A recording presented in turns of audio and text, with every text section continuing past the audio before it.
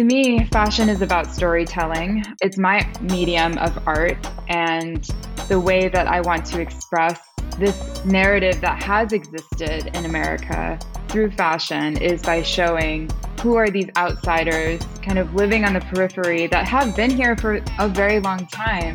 And they've come to a point where, second, third, fourth generations in, and they're still excluded from this narrative. Hello, and welcome to Art Restart, where we explore how artists are reinventing their fields and building a new landscape for the arts. I'm Piercarlo Talenti, the producer and editor of this podcast, brought to you by the Thomas S. Keenan Institute for the Arts at the University of North Carolina School of the Arts.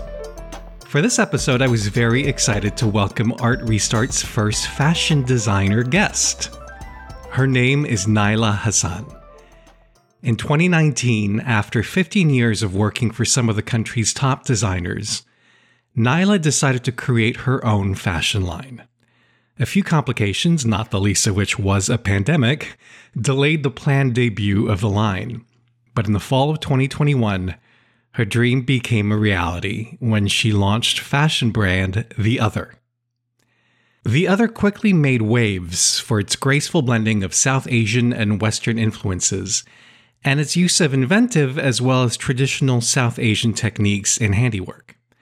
The line was profiled in the New York Times and Vogue, and given that the clothes are all made to order, Naila is currently preparing a third production cycle since the launch to meet demand. Naila spoke to me from her home in Brooklyn.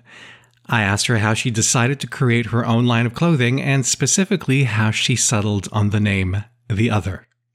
I had been working in the industry for quite a while, and I had left my job, needed a bit of a reset, and was kind of at this point in my life where I was reevaluating what I wanted out of my life from every facet, from, a creative standpoint, from a personal standpoint. It was kind of this pivotal moment for me in my personal life. I had a daughter like a year and a half prior. And it really shifted my perspective on my responsibility as a human being on this earth and how I would leave it to my children. And also at the same point, I was really reflecting upon my own identity and how I want to kind of bring my children up in this world. I live in New York City, and it's a very diverse environment. And it's mostly why I've stayed, along with being in the fashion industry and it being in New York. There was so much that connected me to staying here. But at the same time, how I navigate this space as someone who's mixed race, as well as how would I instill like the cultural traditions that I grew up with or that I didn't grow up with that I'm interested in, taking that on. And so all these things kind of came to a head for me. For me, I'm not a designer that's all about the ego and wants the fame and fortune. I just want to make some cool stuff, and I just want to put it out there in the world and share my work. Like with the name The Other, it kind of was a reflection of how I saw myself as someone who's lived and grown up in two polarizing cultures. I lived in Lahore, Pakistan for about half of my childhood. I also lived in and was born and raised in Connecticut, where my mother grew up. I always had been toggling between these two polarizing cultures, and I always felt like another. I didn't fit into either place. I always felt like I just was an outsider, and because I took on these two different cultures in different ways, and kind of I needed to assimilate or kind of blend in to fit in. A lot of immigrants have that same kind of narrative, but mine felt a bit different because I was born here and I lived here until I was 10 years old. So sorry, that's a bit of a long backstory of like how things kind of shaped who, I am as an adult and why I decided to kind of go about doing something on my own. After doing the thing for other people, like designing for other people, I really was interested in like making something of my own that I didn't really feel like existed, at least in American fashion, which represented a large majority of people here who have a narrative that hasn't really been included in the American narrative. To me, fashion is about storytelling. It's my medium of art, and the way that I want to express this narrative that has existed in America through fashion is by showing who are these outsiders kind of living on the periphery that have been here for a very long time. And they've come to a point where, second, third, fourth generations in, and they're still excluded from this narrative.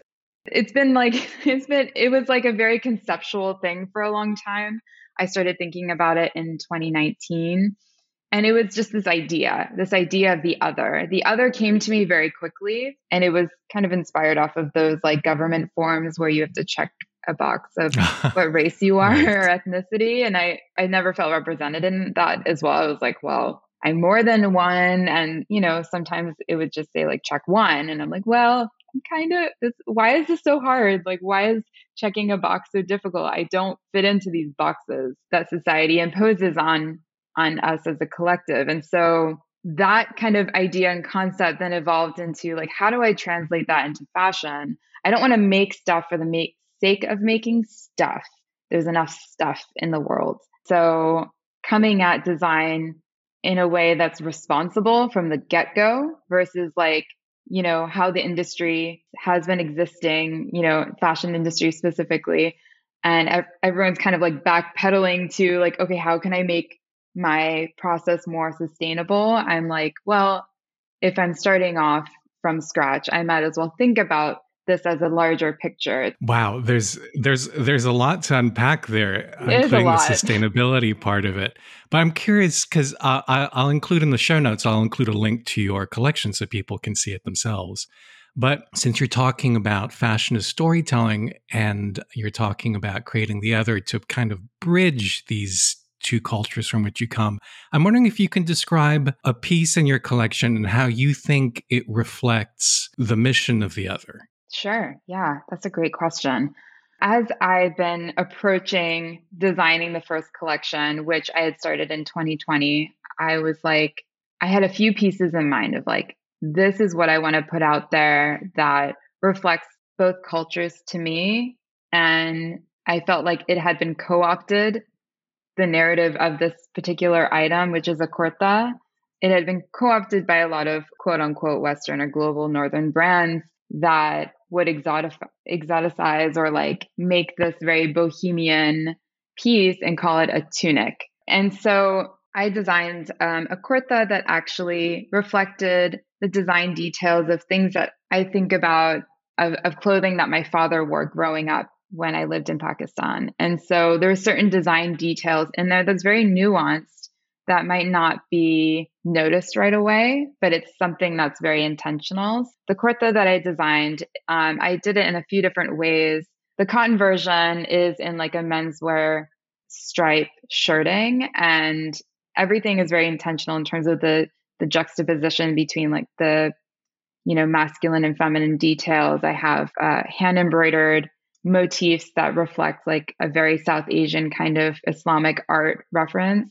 But there's squared armholes, which is very traditional in a kurta, and there's side slits, but everything's kind of done in a way that's like slightly like remixed. And that's the word I use because it's not like a modern update, quote unquote. It's how I interpret it. And so the kurta, not a tunic, is what I named it. In the sense of like reclaiming the origins of what that item actually is. And so it's a little tongue in cheek because I feel like I see like tunic used all the time and I'm like, but it's actually a kurta. So, and a kurta is like a garment that's not just from, the South Asian diaspora. It's widely worn around the world from a lot of global Southern nations and cultures. And so it's really celebrating that as well. I read somewhere, I forget where, you used a term I'd never heard before, code flexing, which I guess Yeah. is a version or is kind of code switching, is based on code switching. What does it mean and how does it manifest in your work? Sure. So code flexing is a term that I coined with a friend. And, her and I were talking about this idea of how we navigate the world as someone who is, POC or BIPOC. And a lot of times we find ourselves code switching and we're conforming to the spaces that we enter. So we kind of read the room and, kind of flip on or off certain aspects of ourselves to adjust and assimilate to the surroundings around us. And I was just thinking more and more about it. I'm like, but why do we have to do that? We should be who we are and all that we are in all the spaces we exist, or flex between these different aspects of who we are on our terms, not based on who's in the room. The more that we had been talking about this idea, well, it's not actually switching. Like, let's not have that on and off switch there anymore. Like, what if it's this kind of pulsing, flexing, more like organic kind of form that exists within us, that as we're moving from different spaces that we move through, like between personal and professional spaces, different cultural spaces that we exist in, especially if we're, a part of different multicultural settings, flexing the aspects that we want to showcase, that we want to be present. And so code flexing became this term that we started using, and that I really started being interested in expressing how I design around and how I actually personally navigate through the different places that I'm present in. When thinking about that with design, it is really inherently in how I design. It's kind of hard to like dissect, okay, like what is it and what is it not? And so like the kurta is a perfect example where for me, I can flex between different cultural codes wearing something like that. The way that I designed it, it can live in many different cultural codes and settings. And how I show up in those spaces really reflects like that part of me. It might be more subtle to some people. I've been thinking a lot about how I style my clothing, having lived in Pakistan and having to fit to the cultural codes there. There's certain things you can and cannot wear as a woman in that country. And so adapting to those codes, but on my own terms, is something that I had to navigate a lot growing up. And so as I had gone back to Pakistan as an adult, trying not to then, okay, well, here's my South Asian wardrobe I got to bring with me. It's like, okay, well, what can I pull from my own wardrobe to bring there where I still can feel like myself, but I'm not necessarily like totally standing out like, oh, who's that American over there wearing a short skirt or something like that, which is like not okay over there. And right. So, as you were setting up your business, were there ways that you knew you wanted it to be run differently from the rest of the fashion industry? So, a lot of brands globally, this is not just in this country, overdevelop. And that basically means is they design these gigantic collections, they order tons of fabric, and they don't necessarily use all the fabric. They don't necessarily sell all those products that they're designing. What do they do with all this excess waste? So there's all this overconsumption of fabric and of resources before it even hits the market, before customers even see it. Some of it doesn't make it to the light of day. So like, working for bigger brands, I learned that actually burns out the people who are working on the actual product. It doesn't necessarily lead to a better product, because designing more doesn't mean it's better. So how I kind of approach designing my collections is at a slower pace, and it's a tighter collection. It's less quote unquote stuff. It's like more curated, and it's every single piece I believe in. And when I offer it up to the customer, I make what's actually wanted. So everything is made to order instead of guessing. Oh. Yeah. So instead of guessing, oh, well, my projections of sales is XYZ. Like, obviously, like I'm a new brand, so I don't even know what those projections are. But a lot of companies, they have these projected goals and they produce X amount of pieces to hit the minimums that they have with factories. What I do instead is I have pre-orders, and customers order what they like in the size that they are. And At the end of the pre-order cycle, I take those orders and I give them to the factory and we'll produce what's actually ordered. That way I'm able to control, my environmental footprint, but also like not order too much fabric and also like maintain an easier workflow with the workers that I'm partnered with. Caring more about the people and the product and how the product's made is something that I've been really interested in. So that's not always considered in a lot of other companies, like the actual people and their livelihoods. So you had to, let's see, the idea started in 2019. Yeah. Your first orders went out in fall of last year? Yeah. So I know it's right? a long journey. Wow. So in that year and a half, also there was a pandemic. You had to gather up your workforce in South Asia. And what was the biggest hurdle for you in that crucial year and a half? There's so many. So I had and what kept you going, actually? Yeah. Oh my God. I'm laughing because it was such a journey. I started the fall of 2019. I was like, okay, I'm going to launch in 2020. This is going to happen.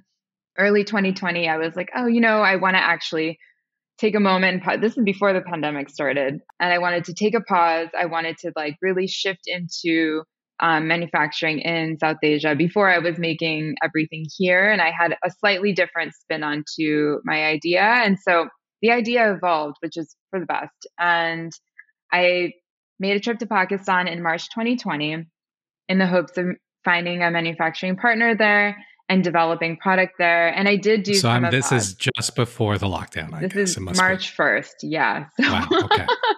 I was 4 months pregnant at the time.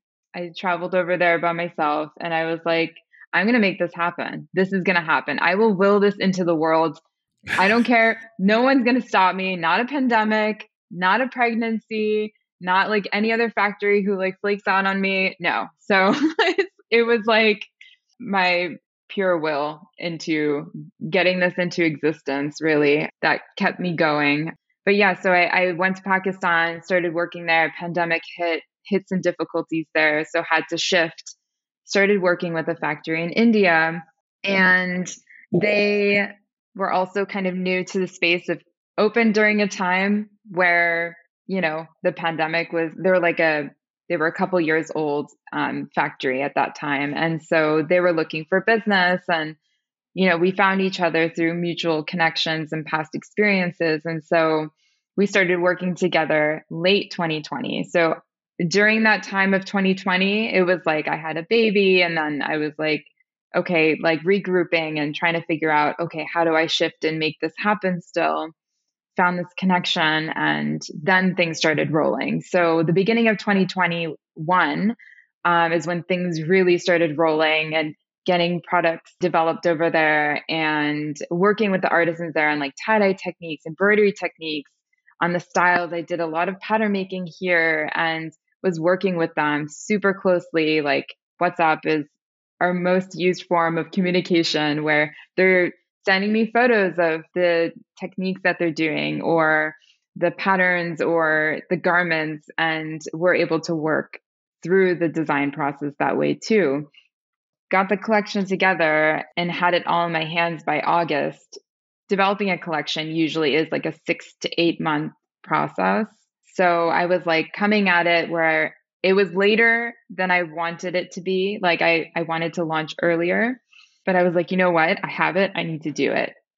The way that I went about launching it and how I formulated and offer my products is different than most companies where I had like one big collection, well, quote unquote, big collection. It's like 20 pieces. It's not that big. And I divided them up into drops. And so I'm able to offer new products through a span over like 8 months.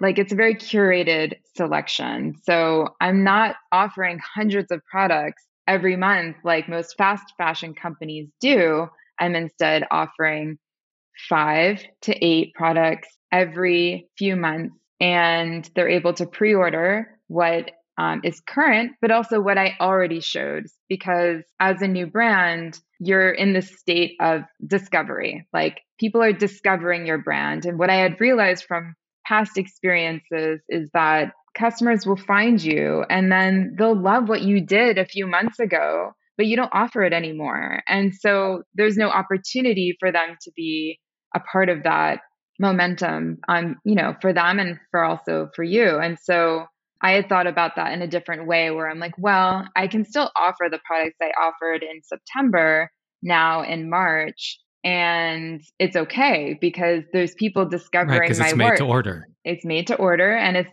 and they're discovering my work months later. And like, it's not like everyone's going to discover me on day one. And it's also going to take a few years. So like I'm designing pieces that I can offer even in future collections, maybe done in a slightly different way, but like the base is there. I'm basically working on building that foundational product and design. The hardest part about this first collection is I designed it so long ago and having to sit with it for longer and having to appreciate it and love it and appreciating my own work, wearing my work and having to talk about it for so long with people, like months and months and like a year and change later, and still have to maintain that same excitement for it. Whereas when I've worked for other companies in design, I'm designing 6 months ahead. Once I show that collection, I'm designing the next collection. I don't need to stop and sit and sell my product that I designed. I move on to the next. So it's a little bit of a shift in pace. What are your dreams for the other? How big do you want it to get? Or I feel like I'm such a dreamer. I have so many ideas for the company, for the brand. I hate calling it a company because it is a company and I have to make money in order to do what I love to do. But I see it as this thing that's much bigger than myself. And I'm really interested in going into other spaces within the arts, collaborating with other artists on different projects that, expand what the other is and go deeper into it. So I'm really interested in film. I'm curious about NFTs. I'm just a curious person. And so. Oh, so you think the other might be a bigger umbrella than just fashion? Yeah, for sure. I see. Have you started any other new projects or collaborations? I'm in the beginnings of, working on those things. And so I will kind of update you as those things come up, post this podcast.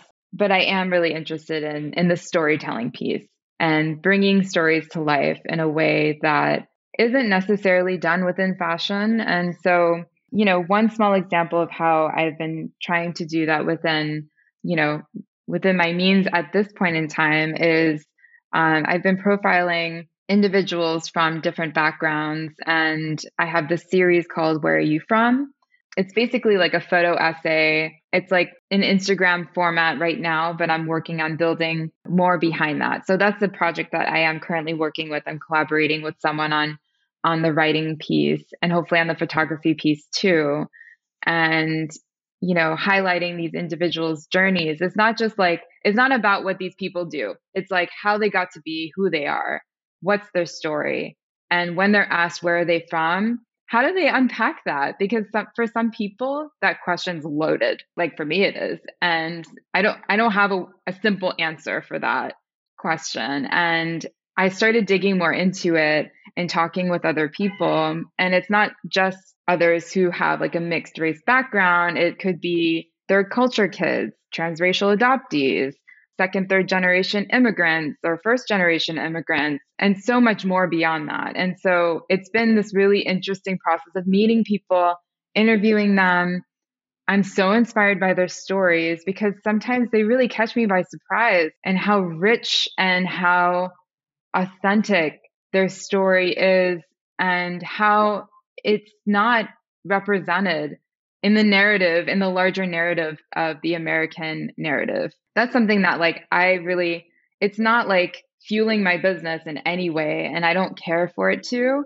It's more of this is my inspiration and fuels my creativity in a different way by kind of connecting with people on a deeper level. If you'd like to learn more about Nyla and read a longer version of this interview, please head to uncsa.edu/artrestart. You'll also be able to see some of Nyla's beautiful designs on that page. I would love to hear what kinds of artists you'd like to hear from in upcoming episodes. You can drop me a line on Twitter and Instagram at PCTalenti. Our theme music is by Shanghai Restoration Project. I'm Piercarlo Talenti, and on behalf of the Kenan Institute for the Arts, thank you for listening.